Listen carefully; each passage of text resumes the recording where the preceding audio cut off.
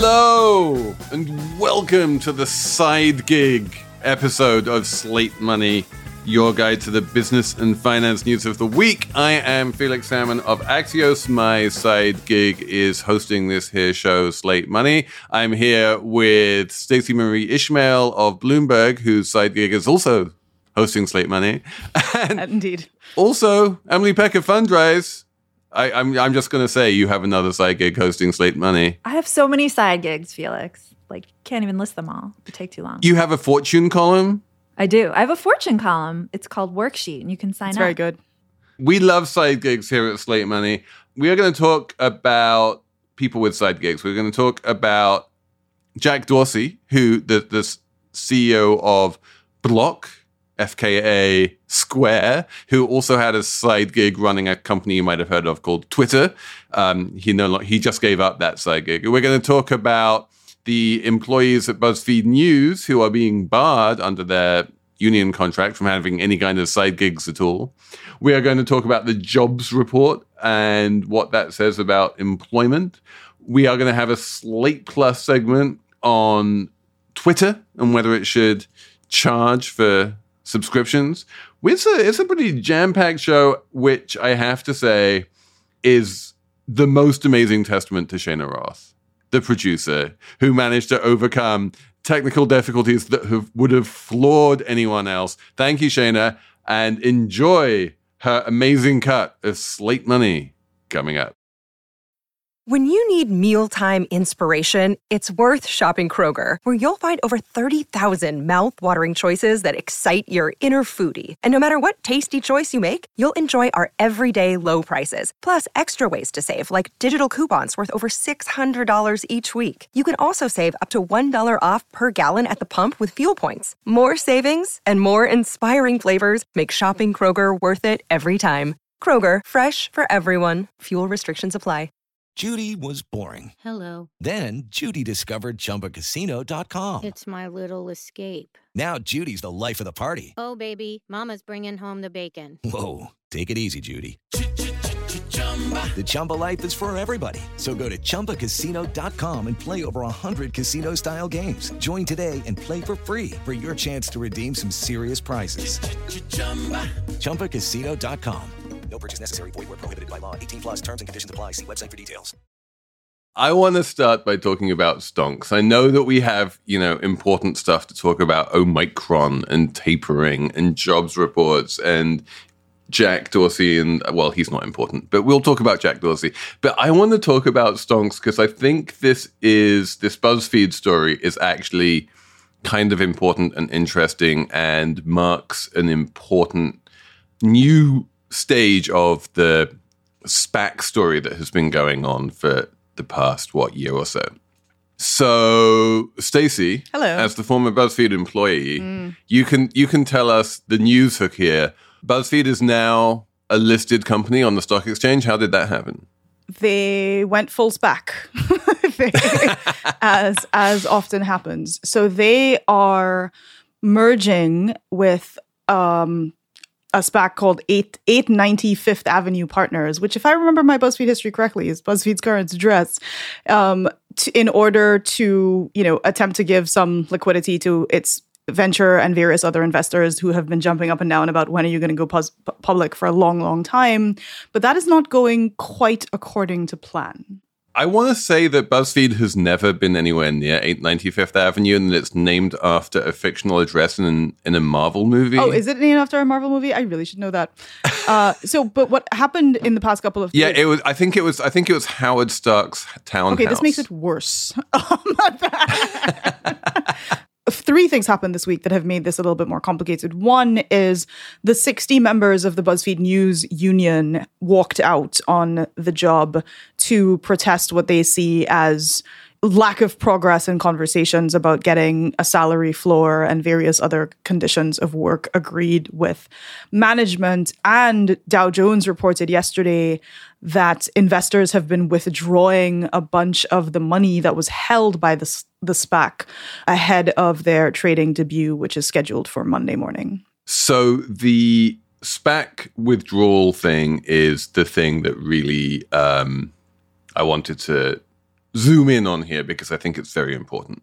As you say, the way you become a public company these days, you can either just go public in an IPO, in which case you sell shares to the public and those shares start trading on the stock exchange at a certain valuation. And the amount of money you get, the amount of money that the public spends on those shares is money that goes straight into your treasury. The alternative is you do a SPAC where the public has already bought shares in this listed vehicle, which is just like a blank check company that's listed on the stock exchange. It doesn't really own anything except for money.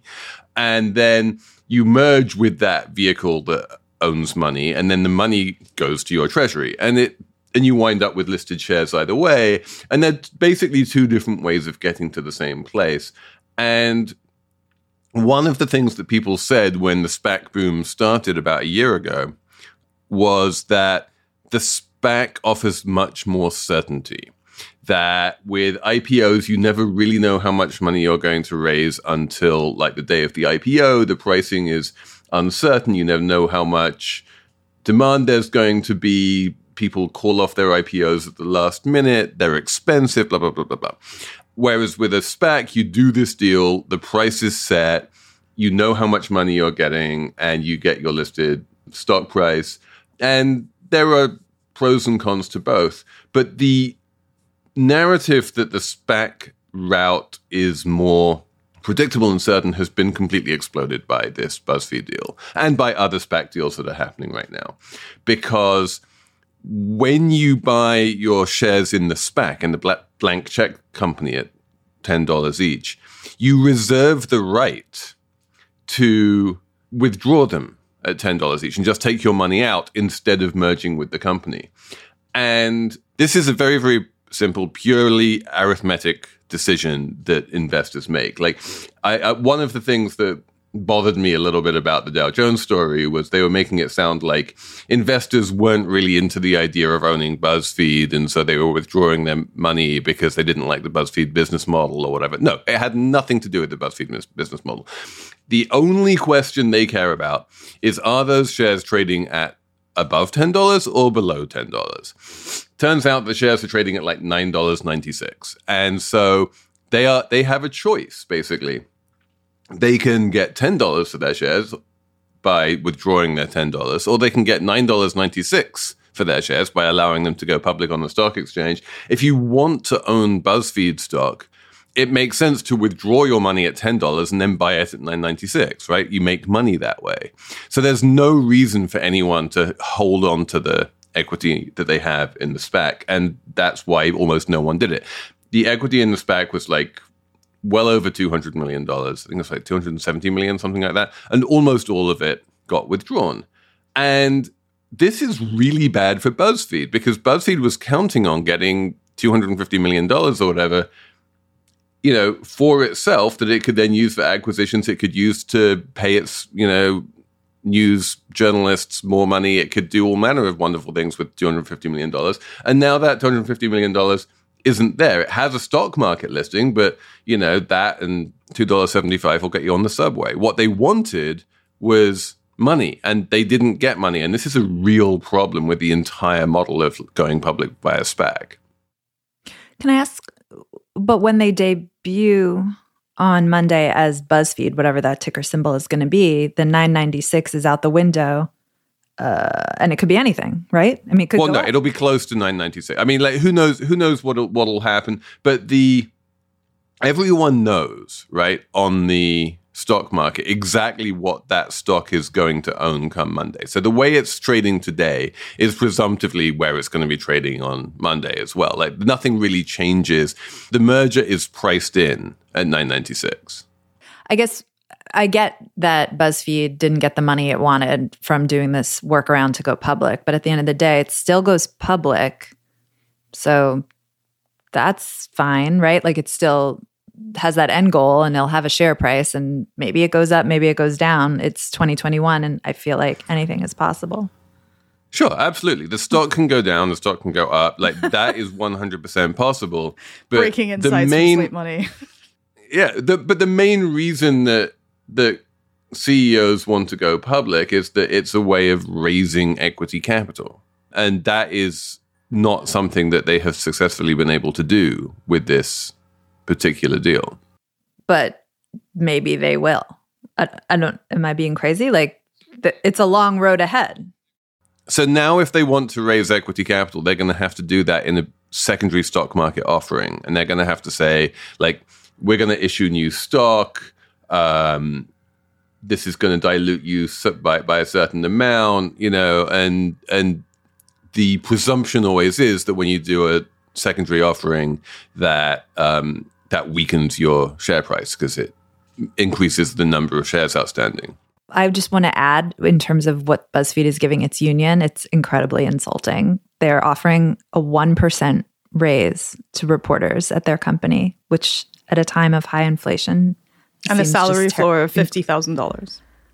And most of their reporters are in high cost cities. It just seems so insulting. So it's hard to feel, I don't know, anything for these people. This is another thing which is fascinating, is this negotiation, at least if you listen to the union, and the company isn't really talking, but the union is saying, look, they're really cracking down on us in terms of, like, we can't even do social media stuff. It looks like the BuzzFeed management offer is quite draconian in terms of what it allows employees to do. And Stacey, I'm interested in what you think about this. Is this something that kind of makes sense from a new media company, that they want that they see the value of, like, social media activity and they want all that value to accrue to themselves? It's not just social media activity. It's any activity that is potentially competitive to, you know, the long arm of the BuzzFeed empire, which, because that empire is so big and so complex, includes everything from comedy to unsolved mysteries to news stories to cooking or makeup tutorials or beauty, right? And this is not particularly unusual, I think, in the context of how I'm seeing, like, media companies that are trying to be big multi-platform, that want the ability to be like, we might be doing a TV show that this could be competitive with. We might be doing a podcast that this could be competitive with. But what is interesting about it is the valuation is so low in terms of the lock-in for the quote unquote talent, right? Like, you are guaranteed $50,000 to lose the right to do any kind of outside work. And that is... Or even to put, like, a makeup tutorial on TikTok. Exactly. So it's both, like, outside freelance work, but anything, like, any outside non-BuzzFeed creative pursuit. And I think that floor in this particular environment feels very low to the kinds of people who have the talent to do those sorts of things, right? Like, there's a joke that I've been making with various of the members of the BuzzFeed alumni that, you know, like, the BuzzFeed to Netflix pipeline is very aggressive. Like, they've got folks in writers' rooms, they have folks working on sets, they have folks who are in, like, engineering and product, popping up in all sorts of various and interesting places, because the kinds of skills and experience and expertise, both on the news side certainly, but also in, like, entertainment, that you know, people who have kind of been through the BuzzFeed machine have, are extremely in demand right now. And I think that BuzzFeed, like many other media organizations, feels threatened by, you know, the Substack effect, although I think the Substack effect is tapering out as various of those more high-profile people go right back into traditional media. And it is certainly unusual. You know, there's a woman at BuzzFeed named Katie Notopoulos who had a thread about she's now the longest tenured person in news at BuzzFeed, and one of the ways that she was hired initially is because of writing that she was doing on the internet that folks at BuzzFeed saw and were like, you're really interesting. And that's so true in media, right? Like, your currency isn't only the things that you are publishing under your official byline for your official employer right now. It's always been who you are in all these other forums, because the way our industry has worked for so long, it's like, oh yeah, I was reading this thing, or I was listening to this thing, or I saw this thing, you should talk to that person, right? And that's a hard reality to confront, both from the side of the employees and also the side of management. Like, management is going to want to lock in, for sure. It is in their interest to make sure that they have the monopoly on that, or indeed they're the monopoly buyer of that talent, as we've talked about in other contexts. But it's not in the interest of the employee on the other end to kind of give up that right for $50,000 in places like New York and San Francisco. And this explains why so many media organizations have unionized over the past couple of years. It's certainly one of the reasons. I wouldn't say it's the only one. Emily, if you care to comment on that. I mean, I think media organizations have unionized because it's in workers' best interest to unionize, and a lot of the workers inside media companies know that very well. I don't know, and they've been able to do it. The best argument for unions is unions are good for workers, and I know management doesn't want you to think that, but like at the HuffPost union, they negotiated for 3% raise every year and higher salary floor. And of course, BuzzFeed and HuffPost are now the same, but there are two different unions, right? There's the HuffPost union, there's BuzzFeed union. As a person in management, and as a person who's been in management for such a long time, I completely understand why it is media company management are like, you work for us. Do your best work for us and don't compete with us on other platforms. I also completely understand, as the person who's been on the other side of that negotiation, why being told you have to lock up your talents for $50K is a difficult pill to swallow.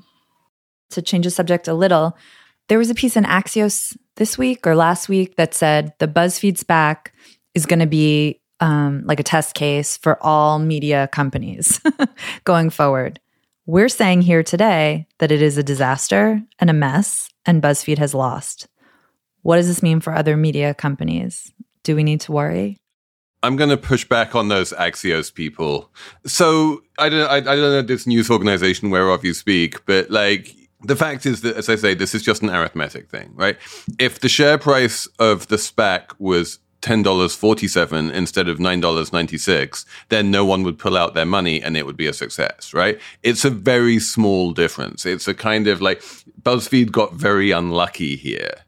And so if you price the SPAC correctly, if you price your deal in a way that people aren't going to withdraw their money, then you should be fine. I think what we're seeing here is a slightly over-optimistic valuation on BuzzFeed, which caused people to just say, like, I don't think it's worth $10 a share. And you really want, when you're constructing a SPAC, you want to construct a SPAC that people are like, I don't know how much it's worth, but I know it's worth more than $10.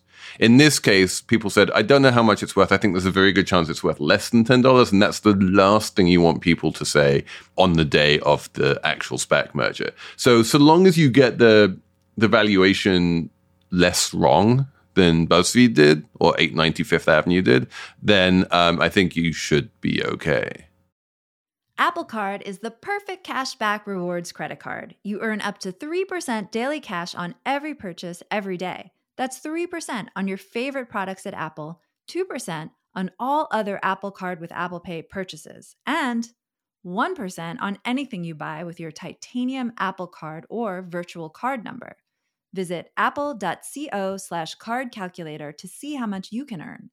Apple Card issued by Goldman Sachs Bank USA, Salt Lake City branch. Subject to credit approval. Terms apply. Hello, I'm Imi Harper. On the Slow Newscast from Tortoise, I tell the story of how a Hong Kong billionaire was silenced. I got bombs thrown into my house. I got people came here, ransacked my computer. And I got people threatening me. I got this and that, but I'm safe. And what it reveals about the freedoms Hong Kong no longer enjoys. Listen to Hong Kong's rebel billionaire on the Slow Newscast, wherever you get your podcasts.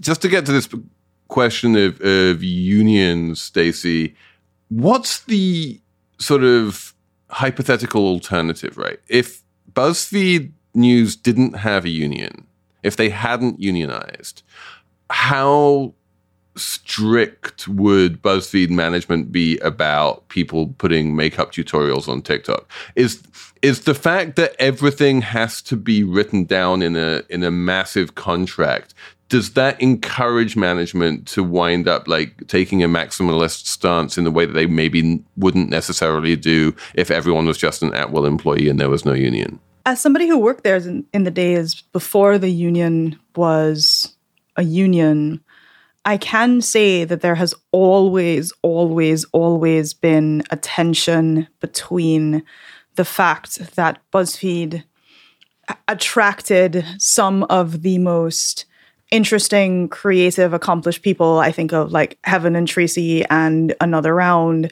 I think of Matt Bellassai and, I can't remember the name of his shows, like Wine About It, WHINE About It. I think of the fact that, millions of people watched a bloody watermelon explode on Facebook Live. It's a place that, like many other media organizations, all media organizations are built on people. BuzzFeed was a place that was built on people that fundamentally understood the internet and the potential of digital in a way that it was, I think, had like the highest concentration of those people working in media at any one time in any one building. And it was an incredible thing to see. And even then, folks were trying to figure out, hey, I started as an intern or I started as a fellow on an intern or a fellowship salary. I've now been here 3 years. I am single-handedly responsible for X gigantic amount of your audience or viewership or traction or readership or whatever the metrics were, and not feeling that they were able to make any headway in having those skills be perceived as valuable to a level that they thought kind of commensurate with what they were adding to the company, which is, again, the oldest story in media. Like, and in any industry, all of us are like, pay me more, I'm amazing. But from a market perspective, various of those folks left because they were like, I can make more money working somewhere else. I can make more money going independent. I can make more money going to work for Netflix. So that talent war is real and has always been real. And this is, I think, a public explosion of a conversation that folks at BuzzFeed have been having also very publicly for a long, long time. Because if you Google like BuzzFeed Union or you search it on Twitter, it's like the employee culture has always been, we're going to talk in great detail to everyone that will listen about what's happening here, because that was the ethos of the place. It's also worth pointing out that Jonah Peretti should know that side gigs matter, because BuzzFeed was his side gig when he was at the Post. Indeed. So maybe that's the reason he's so strict about it. I saw some quote somewhere where Jonah Peretti said something like, you have your best creative thoughts in the shower and we want to own the shower thoughts. The shower thoughts quote was a real quote. What?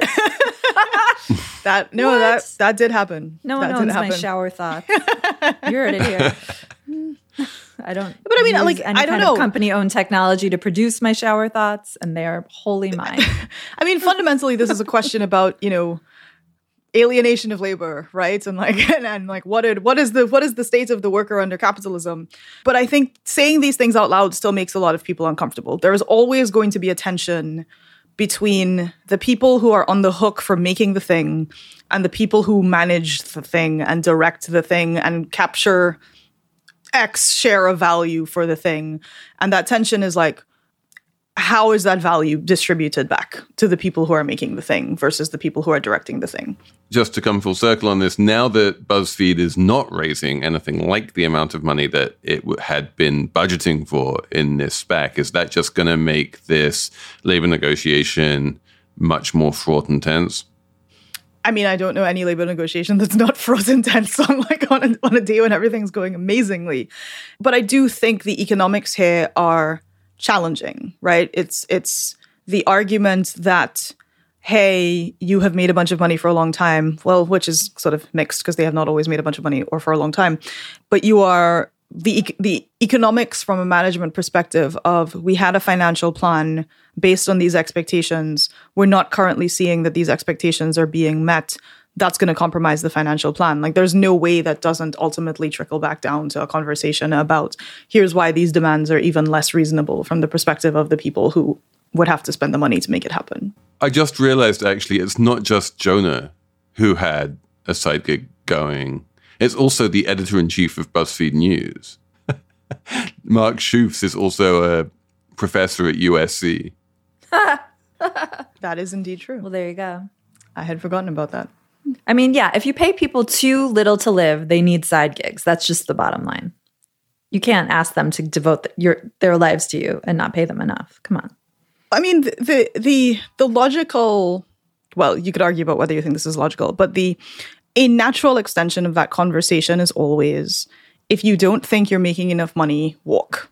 That's why the quit rate is so high right now. So everyone's like, we're back. I don't think I'm making enough money, so I'm going to walk. So we're back to the idea of quits and the Great Resignation. But people say that that's kind of a threat and that's unfair. That, especially if you're an at-will employee, especially if you don't have union protections, like that's just the risk that you are facing all the time.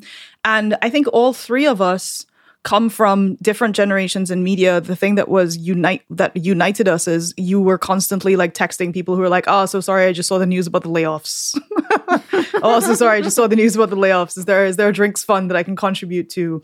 There was a period every couple of years when getting to about now and everybody was looking at their books for the following year, it would just be like, well, we're letting go 10% of X newsroom, or, we're putting 15% of people on furlough, or whatever those things might be. It's a grind. There are a lot of people in media for whom that's been the reality for a very long time. And they don't necessarily want to have to keep jumping from place to place, feeling increasingly precarious, but they feel in a lot of cases like that's their only choice. Which is a perfect segue to talk about the jobs report that came out on Friday, which made no sense because I guess we have to nerd out a little bit I'm and truly say that confused by the jobs report that came Yeah, out. the thing that people refer to when they say the jobs report singular is actually two different surveys. So there's something called the household survey where they go along to households and they're like, "Did you get a job this month?" And the household goes, "Yes." And 1.13 million people said, "Yes, I got a job this month." And then there's something called the establishment survey where they go around to employers and they said, "Did you hire anyone new this month?" And the employers go, "Yes." And if you count up the number of people who got employed, it was about 210,000 people, which is like less than a fifth. So we have two different surveys coming out with two radically different numbers. One survey, which does the unemployment rate, shows the unemployment rate dropping to 4.2%, which is crazy low. It's basically we're at full employment now. The other survey, I think the general consensus being like people don't really believe it. But what's your takeaway, Emily? I feel like we've seen revisions to the employer survey, I believe, like for the past several months. So, okay. And they've been huge. And they've been really big. So today they said 210,000 jobs were created in November, but there's no reason. I'm going to just lay on some double negatives. There's no reason not to think that number is going to get revised upward and become more in line with the 1.1 million line. And it just kind of, I guess I don't believe it. Just anecdotally looking at the job markets now, looking at the quits rate, it doesn't seem right. I know that's not very scientific, but it just doesn't seem right. It's a workers' market. It's actually extremely scientific. It's good old-fashioned Bayesian reasoning. You're like I have a bunch of priors. There's a bunch of things which I know about the strength of the job market, about the quit rate, about how hard it is to hire, about wage inflation and all the rest of it. And that has given me a baseline against which to judge any new piece of information. And extraordinary claims require extraordinary evidence. And the idea that the economy only created 200,000 jobs in November is a pretty extraordinary claim. And we know that this number is open to revision. And we also know that in a pandemic, the quality of these statistics declines. And so for all of these reasons, we can take that number with a relatively large grain of salt. Yeah, and I don't think it'll change anything like the Federal Reserve. Jerome Powell testified this week that he's going to do the legendary tapering and stop buying so many assets because we don't need to anymore because the economy is getting back to where it needs to be. I don't think this jobs report changes the taper plan. And which brings up the dog that didn't bark or possibly did bark and we're all too deaf to hear it, which is Omicron. Right? Is it the Omicron? Omicron? I've heard it Omicron. The variant. The variant. There was a bunch of weird mini panic in the stock market this week about Omicron towards the end of last week. We all seem to have gotten over that pretty quickly. The consensus again here seems to be this is possibly nothing to worry about, to the point of which it might actually be a good thing. It's like a less deadly version of COVID. And if everyone winds up getting the less deadly version rather than the more deadly version, then isn't that good? And we should embrace the new variant.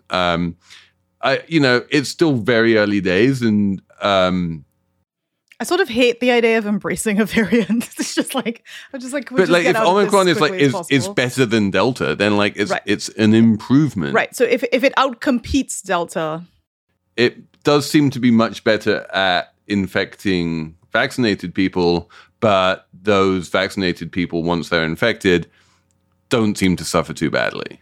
I think the big, and this is where I put on my very large hat that says, I am not an epidemiologist or a virologist or a scientist. I cannot wrap my head around risk assessment right now. And I feel like I've spent the past however many months of the pandemic it's been trying to figure out, is it worse to get a milder variant while infected, but risk infecting other people for whom even a milder variant is totally disastrous? Is, do I just like go back into lockdown again if I ever want to see, I have various friends and family having their like having kids. Like if I ever want to see them in the future, I need to sort of adjust my own risk profile, because even if I will be fine, they might not be. And there's just no good answers to these questions. I like read every Twitter thread from people who are actually scientists being like, well, if you look at T cells, I'm like, I barely understand what a T cell is. I didn't, and it's just, I feel like the cognitive load of this kind of life and death maths is really getting to me. It's been almost 2 years of this. And I think there's just an element of how much more can we be expected to do? Like 2 years is like 20% of my daughter's life at this point. Like we got to move on. There's long COVID and then there's COVID fatigue, and now we're just having like COVID fatigue. But people do like long COVID is a thing that's also happening, and like we don't know because it's so early in the life of this variant whether actually the thing that's going to suck about it is people are more likely to experience long COVID after. Just no idea. It's just. I don't know anything about epidemiology, but I would say like with regards to the markets and the economy, the fact that there's a new variant, I feel like probably won't matter given the past 18 plus months of the economy kind of chugging along just fine. But maybe that's because you would argue what the Fed is doing because of fiscal policy, blah, blah, blah. No, it's not the Fed. It's not fiscal policy. It's the vaccines. Like it's overwhelmingly the vaccines. That like new variants are terrifying when you don't have a vaccine. New variants, even if they are better at circumventing the vaccines than the old variants, are just so much less worrying when you have a largely vaccinated population. And I think the new variant is going to have effects at the margin in terms of international travel, and we're going to see much more of this. Countries basically wanting to be seen to be doing something, and the first thing that they like to do when they want to be seen to be doing something is to say, is to put in new travel restrictions. And specifically, this is the one that just drives me up the wall. Specifically, travel restrictions from the one country that did this right and sequenced all of the tests so that they could see this new variant really growing, which is South Africa. Like the reason why it was found in South Africa is not because it started there. The reason it was found in South Africa is because they're the only country that does enough sequencing to be able to notice this kind of thing in real time. Everyone should be thanking South Africa for doing it right, and instead they punish South Africa and say, you can't come into our country. Come on, people. And then when it was found inevitably in Europe, they were like, that's still fine.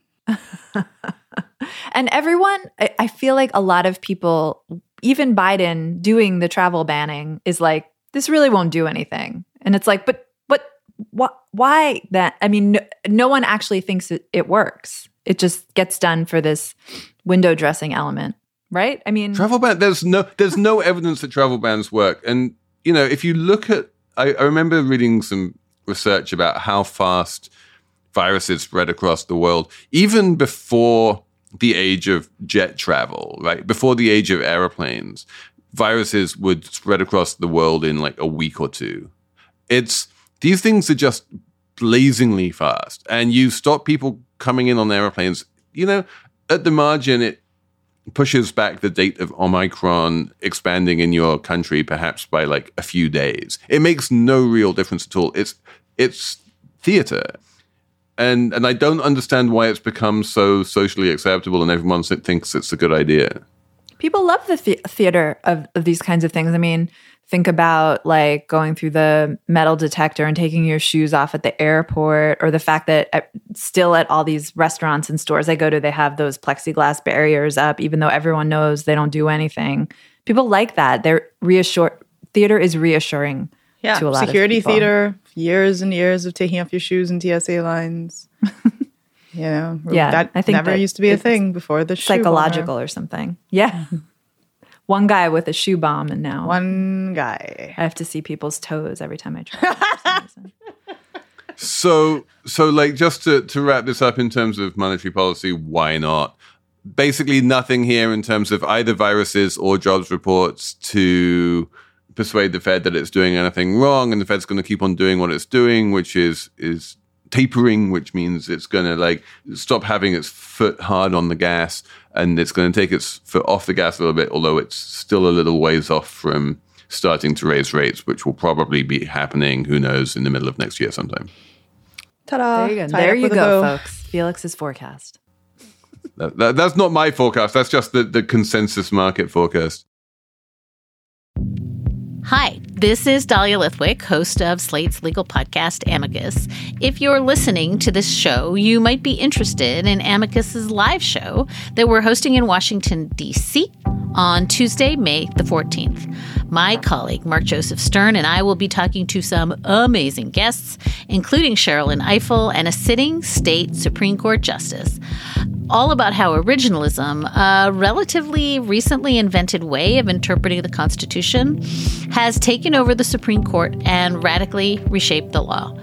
It's been doctrinal rocket fuel for the conservative legal movement and facilitated the rolling back of abortion rights, the expansion of gun rights, and the obliteration of the separation of church and state. And as another wildly consequential Supreme Court term careers to its end, the court's originalists are on a tear. But there's something you can do about it, and we hope you'll join us in D.C. on May 14th to explore the possible pathways out of the current situation. Go to slate.com/Amicus Live for tickets. Let's talk about blockheads. If you want to see a photograph of Jack Dorsey and Larry Summers like with their heads in the shape of a cube, Stacey, where should you go? You should go to block.xyz which is the new homepage for the company formerly known as Square. And they have an absolutely incredible, I think I'm going to use the word experience, because this is it's an experiential rebrand. Where on their leadership and, like investors and executive site, they have, instead of your boring headshots, instead of your illustrated headshots, instead of your pixelated headshots, they have people's faces, photographs of people's faces superimposed onto blocks. And you can someone built a tool where anyone can put their face on a block. I almost did it leading up to be a blockhead our conversation. I was like, I'm going to put Felix's face on a block. Then I went down some internet rabbit hole and didn't do it. But this is a tool available to you. This is the first big move by Jack Dorsey, who's the CEO of Block, since he quit his side hustle. To be clear, he only quit his side hustle like 3 days ago. This is an accelerated timeline that we're talking about here. But anyway, he's quit Twitter. Like, Jack Dorsey no longer runs Twitter. He is now laser focused on Block. And because Stacey is here and she's the crypto queen, you can explain what the hell is going on. First of all, it was Facebook deciding to change its name to Meta, because Meta is metaverse and metaverse is Web3 and Web3 is crypto. And so it's like jumping onto this crypto bandwagon. Now it's Square changing its name to Block because Block is blockchain and blockchain is crypto. This is just like in the 1990s when everyone put .com on the end of their names. But the companies doing that weren't, $100 billion companies. Now it's these massive companies which are doing that. Yeah. am professionally and personally obsessed with this because I think that, surprise, surprise, I think that one of the most interesting things that is happening here is cultural rather than economic. And I saw a thread that I should have bookmarked, but I did not, where someone was saying, if you are a social media CEO right now, your life sucks. Right? Like you wake up every day, you got to testify to Congress, you have a bunch of people emailing you about genocides in Myanmar. And then you look over there and you see all these crypto people with their like fun ape avatars and optimism about the world, waking up every day and telling everybody good morning and raising a bunch of money to try to buy the Constitution. And it just seems like so much more fun. And it seems like even if you have regulators potentially breathing down your neck, you haven't yet been accused of facilitating mass murder or making teenage girls depressed or, succumbing to influence operations out of various other parts of the world. And there is a kind of optimism and interestingness and novelty that is very attractive to a lot of folks who've spent the past several years kind of grinding. Right. And so the idea is that we have the two most high-profile social media CEOs in the world, Mark Zuckerberg and Jack Dorsey, both making this decision to basically try to pivot as best they can from social media to crypto. Zuckerberg did it in a really dumb way just by changing the name of his company. Dorsey did it by quitting social media entirely and just moving over to a different company, which he decided was going to be a crypto company. In terms of the Square rebrand, obviously, like from a Dorsey point of view, you can see what's happening here. From the Square point of view, do you think, Stacey, this makes sense? Like if you are a board member, I love to say this, Larry Summers is a board member of Square. And so like one day he gets a phone call from Jack Dorsey saying, I'm thinking of changing the name of this company from Square to Block. If you are Larry Summers, what do you say? I am never going to pretend to have any idea what Larry Summers is thinking about anything at any time.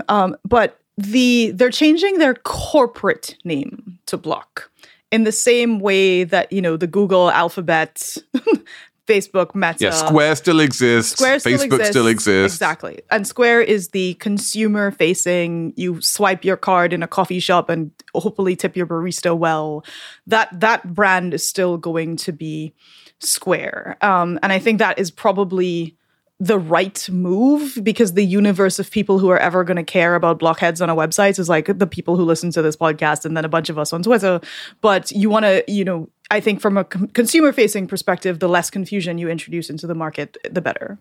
Well, from a consumer-facing perspective, the other big brand is Cash App, right? So and Tidal, which I did not know somehow I had completely missed. That they Square bought Tidal owns. somewhere along the way. I was just going to step in and point out that social media is not only not a fun business to be in anymore for Mark or Jack or even Jonah, right? I mean, BuzzFeed is inherently a social media company. Square, like if I'm Jack Dorsey and I have two jobs at Square and at Twitter, and I look at the fundamentals of each company, Square has been jamming. It's doing well. Its stock price is up and to the right, no problem. And Twitter is just kind of like gone nowhere since founding. Like it's just like kind of flatlined. It's not an interesting, growing business. And he hasn't run it that way. In contrast to Mark Zuckerberg and Facebook, they're all about growth, all about like whatever it takes. And we see like what happens there. Democracy falls, blah, blah, blah. People get murdered, genocide, blah, blah, blah. Twitter decides not to grow, but then doesn't grow. I guess it makes sense to me that Jack Dorsey left Twitter to go to the business that's actually succeeding. And B, for some reason, it doesn't bother me that Square has become Block because it's just like a three-dimensional transfer of the name, right? It's just the flat two-dimensional square becomes a three-dimensional cube. And I feel like that's fine. It's fine. It's not like Meta, which was just embarrassing. Does that mean that in 5 years' time, Block is going to rebrand as Tesseract? Yes, it does. That is what it means. Or who's going to be the board, though? Like the ultimate Block. Larry Summers, still. That's he always comes out on top of the block. That's where I want to continue this conversation a little bit in Slate Plus by raising the question of should Twitter become a subscription service? Isn't it already? Like as in something you have to pay money to use. We're going to talk about that in Slate Plus because I've seen some interesting arguments to that effect. But I think at this point, we should probably have a numbers round. And I'm going to start with you, Emily. What's your number? I'm going to go with a number that I'm sure Felix will be really into. It's 1,024. That is the number of potential topping combinations on Burger King's signature burger, the Whopper. What? Which is turning 64 years old, apparently. And Burger King is promoting that by charging only 34 cents for a Whopper this weekend because the original price, this is a common tactic from some companies like McDonald's, I think, did 63-cent Egg McMuffins recently, like retro prices. And I just want to encourage all companies to do a retro price here and there for all of us. Retro rents. Let's get into it. I think it's a good strategy. And now I want a burger. So that's my number. I'm not sure I've ever had a Whopper. Here we are. I think they're good. I don't know. I haven't had one since I was like a teenager, but I should. We talk about them a lot in the Peck household, but then we like chicken out and just make burgers at home. That's probably the way to do it. My number is a little bit old, but I just found it this week, so that's why I'm doing it this week, is 19%, which is the proportion of employees at the Oregon Department of Corrections who have managed to get a religious exemption against getting vaccinated. Apparently, they've all discovered this religious conviction that they don't want to take the vaccine. The Oregon Department of Corrections, unlike many other states, by the way, other states have just been like, no, what are you talking about? What religion are you? That religion doesn't say you can't take the vaccine, whatever. Oregon, on the other hand, seems to say, religion is a deeply personal thing. If you have decided that you belong to a religion of one that says you don't need to take the vaccine, then that's fine. It's amazing how much variation there is between states and even between different state institutions within a single state. And I will add that even the Christian Scientists, which is the one religion that seems to be most adamant about, like, do not do anything medical, even they have not said that their members shouldn't take the vaccine. They're agnostic on that one. So are there any religious groups that are saying that? Not that I've found. So people just make it up? They're like, oh, it's against my religion. But exactly. And that's okay. They just got it. Okay, cool. That's the BuzzFeed union negotiating tactic should be. Okay, 1% raises are against my religion. Number is... what is my number? My number is 54,556,975. And that is part of the name of the company formerly known as Square's crypto division. And that the full name is TBD 545-66975, which is a name that, according to lore, they chose based on a numerology report which they have in fact posted to Twitter, that's like, oh yeah, this name gives you a dynamic destiny, entitling the holder to a high position, power, money, and recognition in society. Bravely meet the unexpected, and you will be happy to discover that you have become a prosperous and prominent figure in the society. Okay, so to be clear, Block has a number of different subsidiaries. Correct. There's Square, which we know. There's Cash App, which we also know, and seems to be the main locus, or historically it's been the main locus for Jack's like crypto dreams. He's like, you can use it to buy you can buy Bitcoin on Cash App. There is Tidal, which was the music streaming service that never really took off and then got sold for pennies to Square for reasons that no one entirely understands. And then there is this last subsidiary, which was, help me out here, Stacey, what does it do? Bitcoin. No, seriously, if you go to TBD 545-66975 it just seems to be a Twitter on Twitter, account. All the bio says is Bitcoin. So, and was it acquired, or is it like a little sort of skunkworks within the company? It seems skunkworksy. So if you look at some of the actual things that they have written about it, it's kind of like R&D for various things. This Twitter account is wild. There's 42,500 followers, and the account itself follows only one person, and his name is Greg. Yeah. No, it's truly incredible. Strong recommend checking this out. Okay. We will talk a little bit about wild Twitter accounts in Slate Plus, but otherwise, thanks for listening.